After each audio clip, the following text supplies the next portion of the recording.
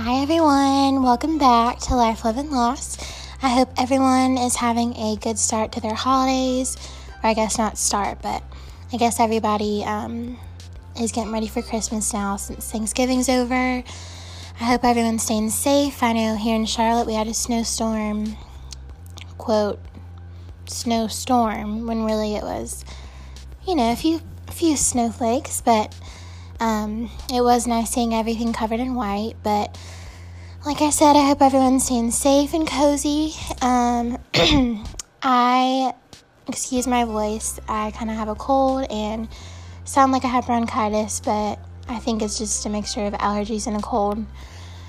So today I wanted to talk to you about something that I've been practicing lately. Woo, my voice.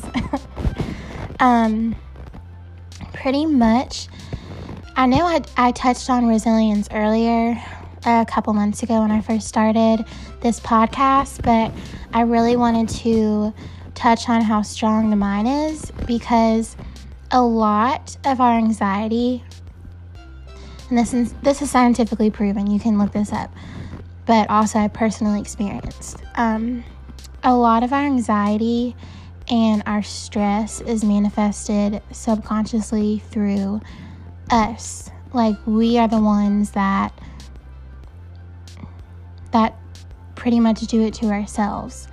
And what happens is, you have these things happen to you. And obviously, humans' reaction is to sometimes get sad or freak out or get mad or stressed. But when you get anxiety, it's a bunch of little things. It can be one thing. It can be you letting yourself get overwhelmed, letting your mind kind of go somewhere dark, and you think that you don't have a way out of it or that you can't control it. And with me, I was kind of just like, I felt like that. I felt stuck. I was like, okay, this is happening. I have to handle it. This sucks, but I can't do anything about it. I have to wait till it's over. And that's actually not the case. I mean, it's okay if you handle it that way. I'm not saying that that's wrong, because, it's just like it's okay to cry. Like, it's okay to have those emotions. But when it starts to negatively affect your life, you really don't want to give it too much power. And what sucks for me is my mind can go a million miles per hour. I can think all this stuff, and I know that I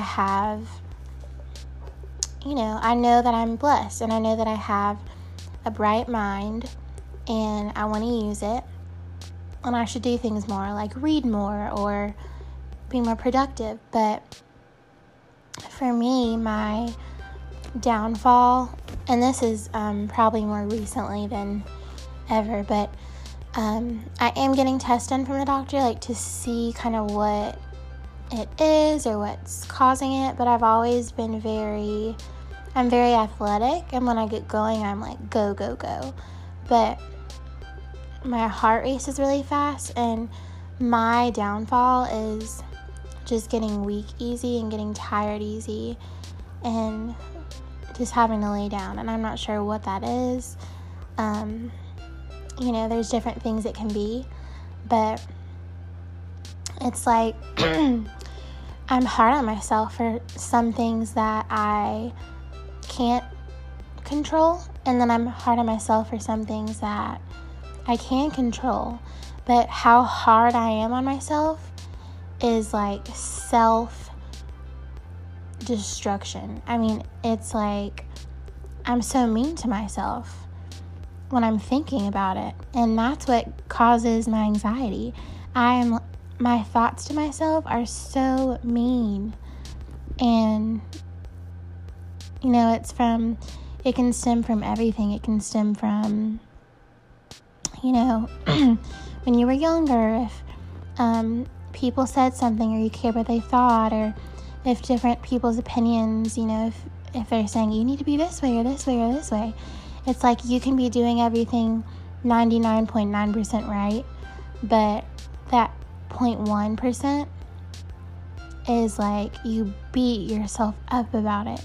And what I've realized is, I mean, unless you're completely just destroying your life and other people's, and yeah, like you might want to not do that. You might want to get some help. But if you are doing the best you can and you fall short sometimes, do not beat yourself up. That will make you lag behind more. And I've learned this because I've been practicing this myself for the first time. And I can't believe that it's like possible. But I spoke to someone about it, and I have all this weight on my shoulders, and the person I spoke to was like, Brooke, you are being so mean to yourself. Like, how can you hold all that on your shoulders? Like, how can you? No one should have to do that. And that's where your stress is coming from. She was like, it's good to be responsible and to care about things, but when it comes to that and your well-being, that is making it worse. And ever since, I've been, when I want to like hate on myself and be like, why'd you do that? Or, blah, blah, blah, or just, you need to do this or this. Excuse my dog. And honestly, it really stuck to me over anything. I mean, over any advice I've ever heard. And it may be, now it's just hearing it. I mean, hearing something and saying something and doing it is so different. But hearing her say that made me realize. And I actually followed.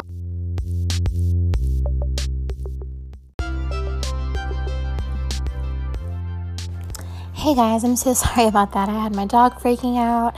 I had people calling me. I had my doorbell ringing, but I am back. And just to finish up, I just wanted to let you guys know it's really helped me so much. And until you do it, I know these are just words, but I really highly recommend doing this and trying as hard as you can whenever you catch yourself kind of being your worst critic and being that voice in the back of your head saying, shame on you, you're not good enough, blah, blah, blah, blah, blah.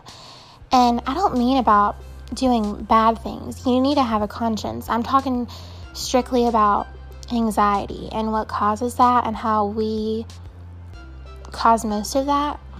Whether your room isn't perfectly clean, or you have a broken out face, or you have some kind of compulsion where you pick your skin or something, or just, oh, whoops, I slept too late. Like, little things, or just, whatever it is for you, different things. If you don't beat yourself up about it, and you're like, okay, I need to do this, or I need to not do this, but, okay, I'm going on with my day. I'm not going to linger on this. I'm not going to let anxiety suck me in. I'm going to be like, okay, got it, check, moving on. And I swear to you, it helps so much to just kind of lighten up and not be so hard on yourself. You need to be nice to yourself. You need to love yourself. And not just be like, yeah, I love myself, but truly be nice to yourself. I mean, you're not perfect, and the person that you love, are you going to hate on them when they're not perfect? No. So you need to love yourself so you can be free of all that unnecessary anxiety and be the best version of yourself that you can. So with that said, I hope that made sense, and I hope that you guys can try it out and get it to work like I did.